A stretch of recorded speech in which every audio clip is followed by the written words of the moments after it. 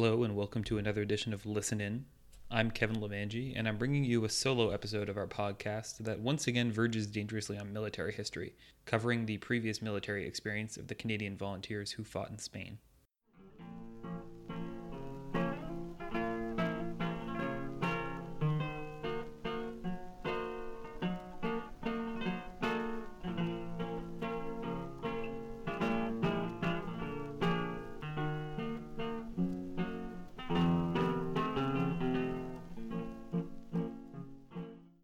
Karina and I were discussing the other day how we haven't contrived enough links between our podcasts and the broadcasts from Madrid that gave us our name. So today I'm recording in my apartment, close to a construction site where they're doing some blasting. I hope you appreciate the added authenticity. To start, I'll note how it's remarkable that how many of the volunteers found themselves on the same side of the lines for the first time in Spain, after fighting for competing imperial powers in World War I, or competing nationalist or revolutionary forces in Poland, Russia, Ireland, and elsewhere. About 200 volunteers had some form of previous military experience, with most of those fighting in World War I or the civil and revolutionary wars that followed. It's hard to make too many generalizations, but we can say that in addition to lots of service in World War I, many other volunteers served in the military from about 1922 to 1926, especially the Finns and the Poles. The numbers I share below are pulled from the most recent information we have about the volunteers, but they're far from comprehensive. They're just meant to give the broadest possible overview. Virtually all the volunteers' information is self-reported, and we only have access to a small number of the military records. So some of what you hear below is almost certainly untrue. I should also note that if you were to add up the total instances of military service below, you would get a number much bigger than 200, as many of the volunteers served in multiple armies. Throughout this time period and throughout this episode, it's useful to know some terminology.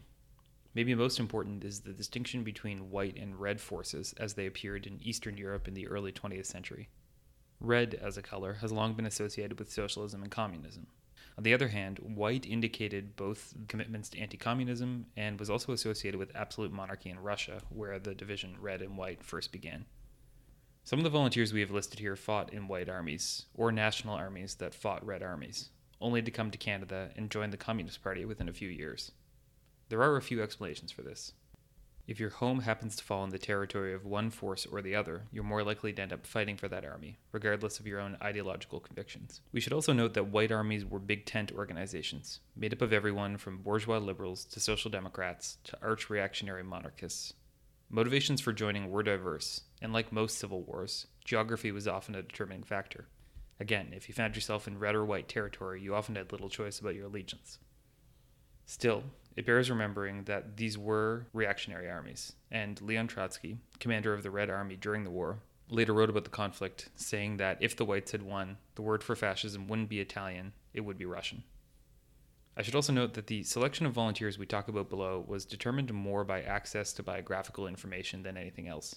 As you'll hear in the case studies of Yank Levy and Harry Bozella at the end of the episode, only certain volunteers do we have enough information about to actually sketch out a full life's portrait. So we can start here by covering some of those who served in the Canadian, British, and US armies, mostly during World War I. Michael Petru's book notes that 25 volunteers served in the Canadian military during the First World War, while 29 had been in the militia or reserves, and 3 more were members of the Canadian Officer Training Program at universities. I'm sure that all of our Canadian listeners have heard enough about how the Vimy Shuffle was the birth of a nation to last a lifetime, so we'll forgo too many specifics and share the stories of some of the more interesting volunteers here. Norman Bethune served in the Canadian Army as a stretcher bearer before getting wounded and returning to Toronto to complete his medical studies. He'd served in the Royal Navy as a physician from 1917 until demobilization. He then spent 14 months on a British aircraft carrier, once garnering a reprimand for, quote, indiscreet remarks in public. In 1920, Bethune briefly served in the Canadian Air Force's Medical Corps, making him the only volunteer on our list to serve in 3 branches of the Canadian military. Elias Averzora, a Belarusian who came to Canada in 1913, was an ambulance driver with the CEF in World War I. He was a teacher back in Canada and joined the Lincolns in Spain and was killed quite early, in February 1937. 2 volunteers claimed to have served with the British Expeditionary Force in Russia just after the First World War. George Steer was born in London, England, in 1900, and said he served in the British Army in World War I. His record notes that he fought in Russia.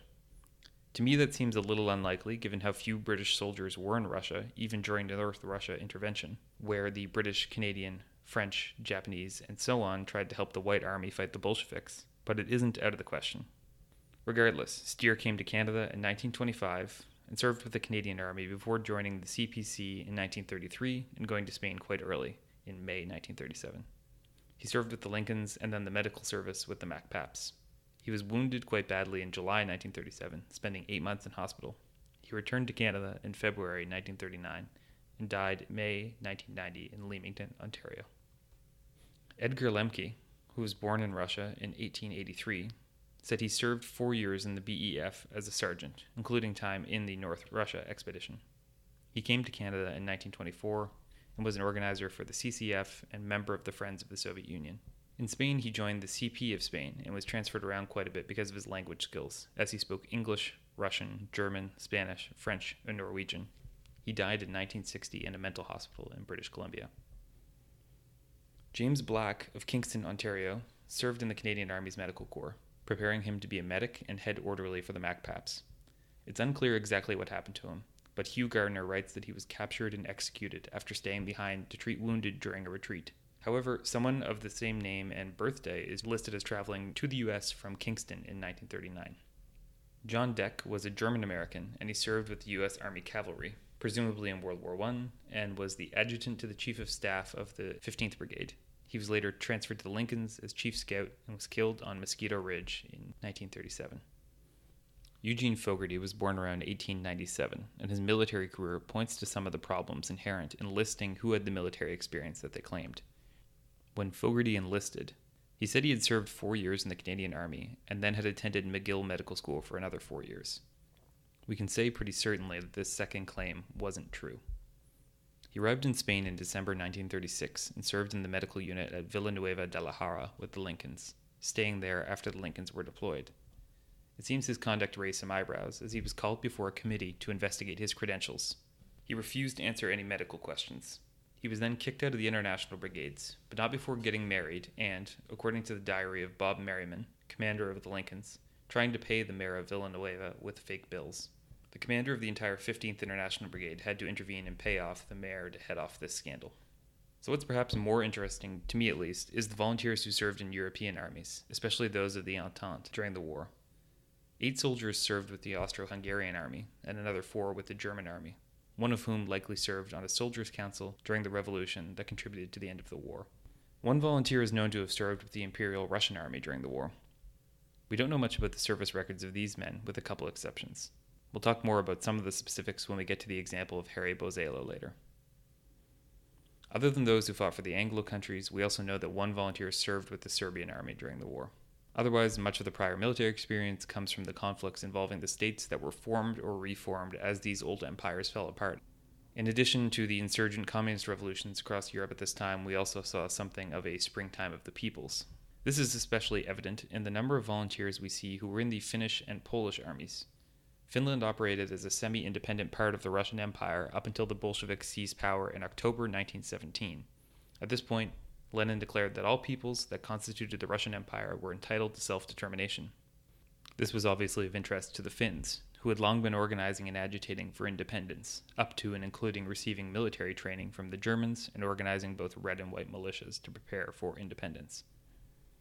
At least one of our volunteers served with the Finnish Red Guards in the Finnish Civil War that lasted from January to March of 1918, when the German army put an end to the Reds' control of the urbanized south of the country. 22 volunteers were members of the Finnish army at some point during the 1920s or 1930s, with most not specifying their unit or length of service. One volunteer, Walter Forsman of Viipuri, said he fought in the Revolutionary Army in Finland in 1923, though I'm not entirely sure what that means. He says he later served with the Finnish Bicycle Corps from 1926 to 1927 before joining the Finnish Communist Party in 1930. This landed him in some hot water. It's unclear if he ever did come to Canada, but he served at the MacPaps. Another Finn, Edvin Backman, had 1 year cavalry experience with the Finnish army and was a miner, farmer, and lumber worker in British Columbia, joining the CPC and the On to Ottawa trek before going to Spain. He was separated, or deserted, from the MacPaps at the Ebro and joined the 11th International Brigade for a while until he could return safely to his unit. Veterans of the Polish army were also overrepresented in the Canadian contingent in Spain, with 24 men saying they had spent some time in the Polish army in the years after the First World War. Poland wasn't an independent state during the war, as it had been partitioned by the German Empire, the Russian Empire, and the Austro-Hungarian Empire 100 years earlier. Much of the war, though, was fought on Polish territory, and many Poles fought and died during the conflict. The independent Polish state that was formed after the war, the Second Polish Republic, began expanding its territory and was immediately thrown into wars against the newly formed Ukrainian armies, the Soviet Union, and Lithuania. Mateo Droch served as a machine gunner in the Polish army for 2 years, either during or just after the Polish-Soviet War. In Canada, he was a lumber worker and a communist, and served, possibly as an ambulance driver, with the MacPaps in Spain. Stefan Hasiuk served 25 months in the Polish army as a gunsmith with the 10th Cavalry Regiment. He also worked as a carpenter and something called a circus mechanic, and was a member of the CPC and its affiliated organizations. He fought with the MacPaps as an instructor and later on the lines, and returned to Canada in October 1938. He returned to Ukraine in 1956. One volunteer, Bozo Lulik, is said to have served in something called the Slav Army in 1921. From my research, I assume that that's the army of the Kingdom of the Serbs, Croats, and Slovenes, a state which would be renamed Yugoslavia a few years later, but it's hard to say. At least 3 volunteers did certainly serve with the Yugoslav army. If one volunteer's life can illustrate the constant transience of borders in Europe at this time, Luka Baltic would be a good choice. He was Serbian and born in Croatia, and went to school in Temišvar, Romania, which was then part of Hungary. He fought with the Red Guards during the Hungarian Revolution of 1919 and came to Canada in April 1928, though he returned to Europe in 1931 and served with the Yugoslav Army before coming back to Canada in 1933. He taught at the CPC school in Ontario, and in Spain he was a political commissar for the Juro Jakovic Battalion. He returned to Canada in 1939 and died in 1974. 4 volunteers said they spent some time in the Czechoslovakian army, including Josef Bolo. He was born in Hungary, served 18 months in the Czechoslovakian army from 1924 to 1927 as a rifleman and motorcycle courier. He came to Canada in 1929. Here he was a coal deliveryman and active in the Canadian Labour Defence League and the Hungarian Workers' Club. He was in an autonomous transportation unit in Spain, and was likely of great help in coordinating soldiers of various nationalities, as he spoke Hungarian, English, Russian, Spanish, and a language listed as Czechoslovakian. 3 volunteers served with the Romanian army, 3 with the Lithuanian army. At least one of them specified he fought with the White Lithuanian army. 1 volunteer fought with the Ukrainian People's Army and 1 with the Ukrainian Red Army, which were 2 of several competing Ukrainian armies or militia that fought each other or other regional powers. I'm afraid I don't know enough about that history to accurately sum it up. I do know that Ivan Malko was a Ukrainian who fought in the Austro-Hungarian army in the First World War, and then the Red Army in Ukraine in 1919. He came to Canada in 1928 and served with the International and Spanish Artillery Battery in Spain. He was hospitalized with a busted eardrum and returned to Canada in 1939. 4 volunteers said they served in what I'm interpreting to be the Red Army in Russia, although some may have been part of the various Red Armies in either Ukraine or Poland. The Red Armies marching around Eastern Europe were quite like various other revolutionary armies of history, in that they had diverse organizational structures and differing degrees of centralization that changed a lot over time. The only volunteer we can be confident about having served in the Red Army in Russia or the USSR, depending on the exact date, is Kornil Zygarewicz. He was Polish or Belarusian and arrived in Canada in 1927, where he worked as a roofer in Toronto and joined the CPC in 1930. In Spain, he served with the 1st Group Artillery and was killed in a car accident in 1938 in Pozoblanco. Quite interestingly, Joaquin da Silva said he fought in the Mexican Revolution's Army of Liberation for 4 months, which I think would mean he fought in Emiliano Zapata's Army of the South.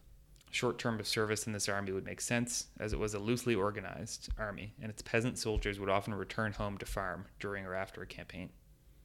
It's useful to understand the Mexican Revolution, which took place from 1910 to 1920, as somewhat like the Russian Revolution. The revolutionaries were far from a united group, and after they achieved their initial goal of forcing out the authoritarian leader, in this case the president Porfirio Diaz, the rebels split into factions that wanted revolutionary social change and those who wanted to preserve private property and the social order. Zapata's Liberation Army of the South was made up of peasants, largely from the state of Morelos, who wanted land reform and who continued to fight against the new president, Madero, and then successive leaders.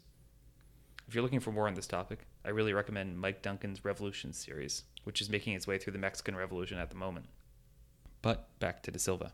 In Canada, he lived in Vancouver and traveled to Spain in 1938. He was arrested for desertion and imprisoned from May 1938. Here's a section where I'm going to talk a little bit about Irish volunteers who claim to have served in the various militias and armies in Ireland in the early 20th century. I'll start by saying I'm going to try to give an overview of Irish anti-colonial politics in the 20th century. And if you want some more context beforehand, now would be a good time to have your own musical interlude where you listen to some Irish rebel music and look up all the names they reference on Wikipedia. That's how I got my start. So, there's 800 years of British colonial history in Ireland, and accordingly 800 years of resistance to colonialism. Only a few groups in this history are directly relevant to our stories here. The Irish Volunteers were founded in 1913 as a relatively loosely organized nationalist organization that was descended from a variety of other nationalist organizations. The group split in 1914 over the question of supporting the British war effort on the continent, as more conservative elements thought that supporting the war was the best way to ensure the British honored their promise of home rule for the country.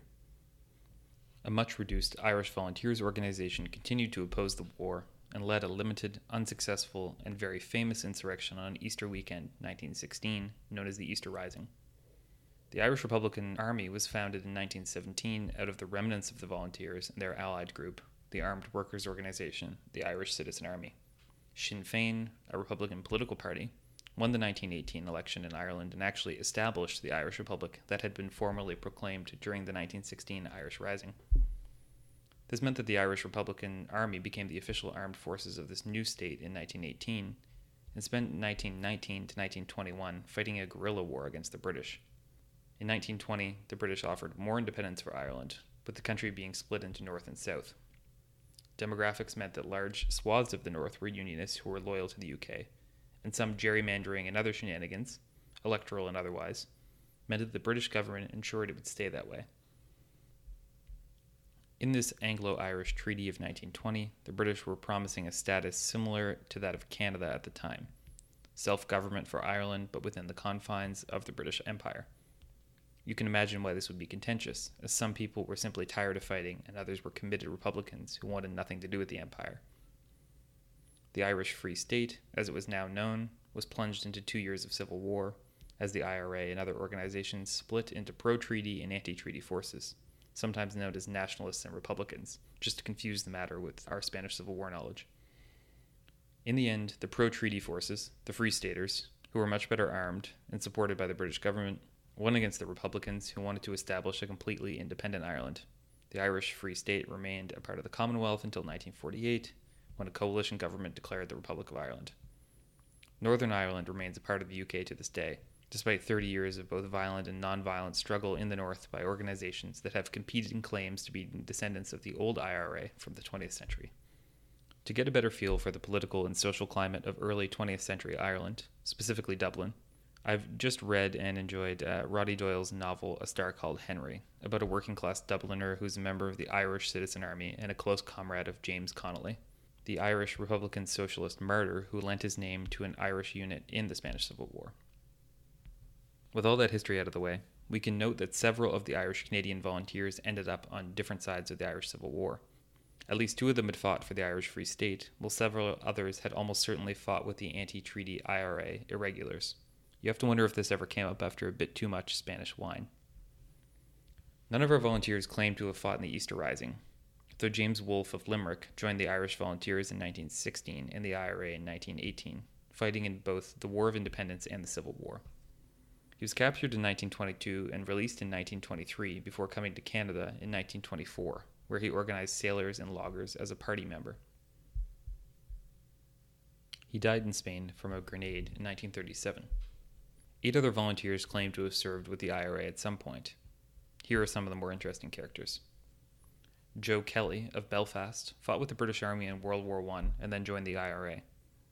He came to Canada in 1922 and was a miner, lumber worker, union organizer, and Communist Party member before going to Spain. In Spain, he was promoted to lieutenant with the Lincolns, Company 3, as well as becoming a training officer. He died in 1977 in Kamloops. Paddy McAllister, also of Belfast, joined the IRA in 1926 and came to Canada in 1928. In Canada, he joined the Communist Party and worked as a waiter and logger. In Spain, he served with the MacPaps Company 4. He returned to Belfast after the war and was a member of the Workers' Party of Ireland until his death in 1997. John McGilligut, from County Kerry, was a member of the IRA from 1918 to 1926 in the Brigade Kerry No. 2, meaning he likely would have fought in the Irish Civil War and Irish War of Independence. He came to Canada in 1929 and served in the militia with the 3rd Field Ambulance. He was variously a miner, a seaman, farm worker, boxer, relief camp resident, and transient. He joined the CPC in 1934 and participated in the On to Ottawa Trek in 1935. He was an infantry instructor in Spain, and he fought in a number of battles, for which he was decorated for bravery. He served in the Merchant Marine in World War II and died in British Columbia in 1984. Patrick O'Dare fought with the IRA and then the Free State Army from 1922 to 1929, serving with the 6th, 9th, 14th, 17th, and 23rd Battalions as a sergeant. He was a miner and organizer of the unemployed in Canada, and he arrived in 1929, where he was an active member of the Communist Party and its associated organizations. He was thrown in jail for 15 months for, quote, inciting a riot. One obituary says that he drew the attention of the Saskatoon police for teaching rebel songs to the marchers, and this is why he was jailed. He was deported in 1934. In Spain, he eventually was promoted to be a company and battalion commander of the British Battalion before becoming a major with the British Army's Pioneer Corps in World War II. To finish things off today, we'll tell the stories of 2 volunteers who we know a little more about. Harry Bozello had quite an interesting life, and it seems appropriate to devote some more time to one of the many Ukrainian Canadians who fought in Spain. I should note that the only reason I was able to find out this information about Harry Bozello was because of the very helpful researchers at the Loyal Edmonton Regiment Museum, so thank you to them for sending along this information. Harry Bozello served in the First World War, first with the Austro-Hungarians and then the German Army. Bozello was born in 1901 in an area that was then Austrian, but is now Western Ukraine. When Bozello was 5, his mother died and his father moved to Canada in search of work. Harry and his brother were taken in by his uncle, where they lived until 1914, when the uncle was drafted into the Austro-Hungarian army and killed in action. Harry's brother was then drafted, and Harry went with him to enlist because he would have been left alone otherwise. His brother didn't pass the physical, but he did, and Harry became a soldier for the first time. He was given a bit of training in Slovakia and then sent to the Eastern Front. After a short time, he was transferred to the Western Front to reinforce the German army. It doesn't seem he remembers much about where exactly he fought, only that it was against the French army. By the end of the war, the German army was pretty much in full retreat, and the disorganization was such that everyone had broken ranks. After returning to the Austrian border, he returned to his hometown, only to find that it was becoming a war zone, as newly independent Ukrainian and Polish forces vied for territory. Bozello met up with his sisters. His sister's husband told him he should present himself for service with a new Ukrainian army that was being assembled. The account from the Loyal Edmonton Regiment newsletter that I'm mostly drawing from says he served with the Ukrainian Liberation Army, though from what I can tell that was actually the name of a collaborationist force in World War II. Based on his account of fighting Polish forces, it seems he served with the Ukrainian Galician Army, although his service was short-lived and a good deal of his time was spent evading capture. He was eventually captured by the Polish forces who had occupied the area and dragged before the commander. He was lucky enough to meet the Polish commander's assistant, a young Polish friend of the Bozello family, who Harry had helped avoid jail time for refusing service in the Ukrainian forces. This friend ensured that Harry was set free and that he got a job on the railroad. By this point, it's about 1919, and Harry is living in an area occupied by Polish forces. Harry's father in Canada had established himself quite well on his own farm in Alberta and sent enough money for Harry and his brother Bill to sail for Canada to live with him in 1921. They arrived in time for the harvest in the Athabasca region, although Harry found it difficult to get along with his father's new wife and her children from a previous marriage, so he moved out and went to Edmonton.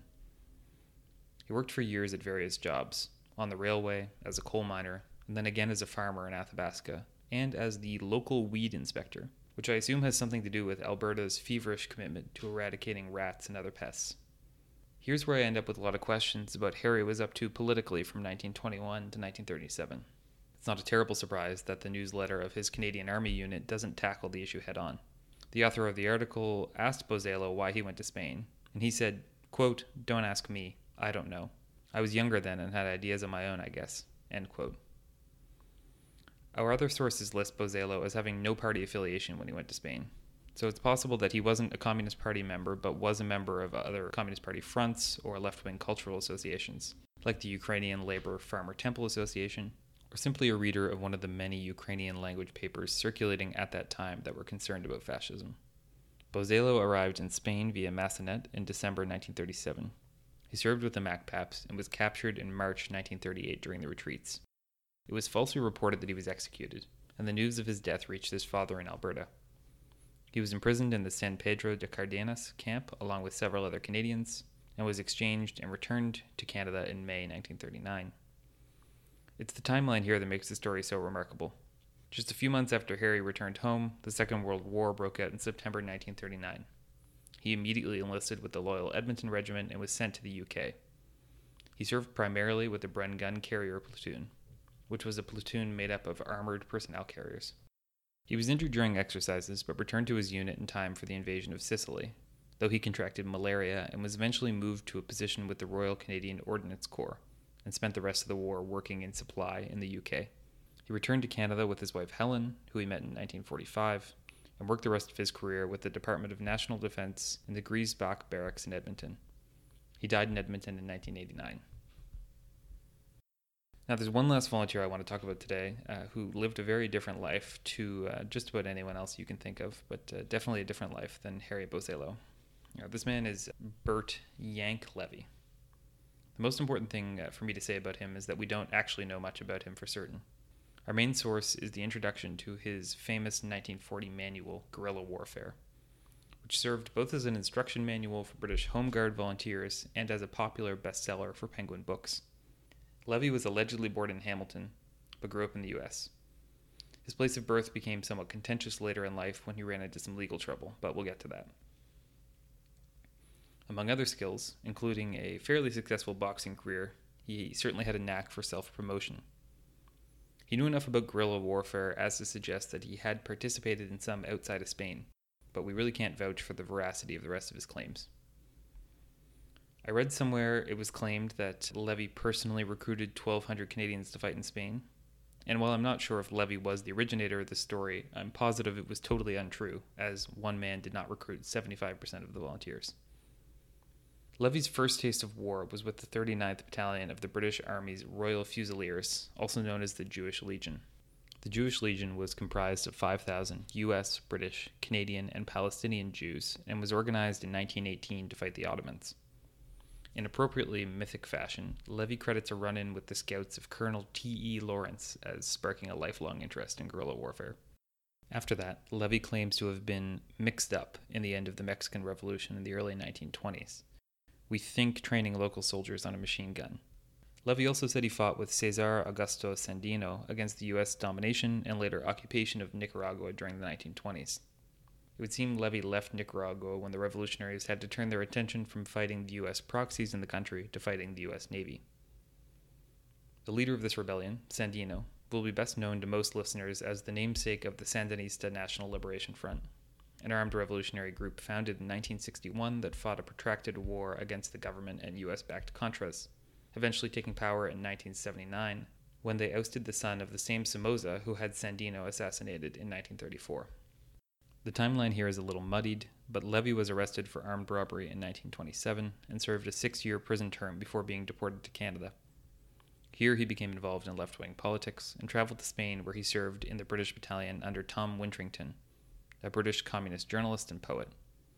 After trying to join the Canadian Army in 1940, Levy found himself reunited with Wintrington at an unofficial training school in the UK for the Home Guards, which was a militia organized of men who were not allowed to serve in the regular army for a variety of reasons. The Home Guards were jokingly known as Dad's Army, as many of their members were too old for regular military service. They were intended to act as a second line of defense in case of fascist invasion and guarded strategic points around the UK against sabotage.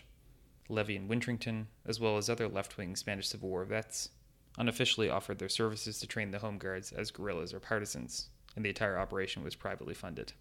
The experience led Levy to write Guerrilla Warfare, which mostly focuses on the value of invisibility and the importance of winning the hearts and minds of the local population while fighting a guerrilla war.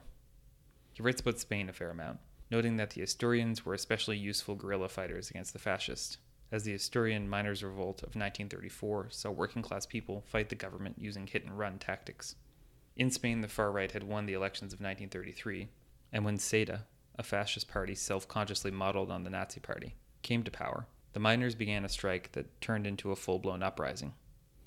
Interestingly, that revolt had been put down by Franco and the Army of Africa on orders from the central government in Madrid. In his account, Levy also approvingly cites Hemingway's For Whom the Bell Tolls as an accurate depiction of guerrilla warfare, particularly the scene where Robert Jordan destroys the bridge. After being encouraged to leave the UK for his political sympathies, Levy trained parts of the US and Canadian armies in guerrilla tactics.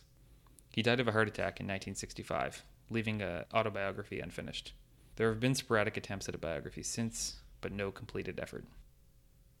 So, as you can see, the military experience of the volunteers was quite varied, and provides something of a snapshot of European revolutionary politics in the interwar period. If you have more information about the military service of a particular volunteer, please let us know through the Volunteers tab of the SpanishCivilWar.ca website. Once again, thanks for listening. No pasaran, Chiki Allah, and all power to the Soviets. At the rising of the moon, at the rising of the moon, with your pike upon your shoulder, at the rising of the moon. And come tell me, Sean O'Farrell, tell me why you hurry so.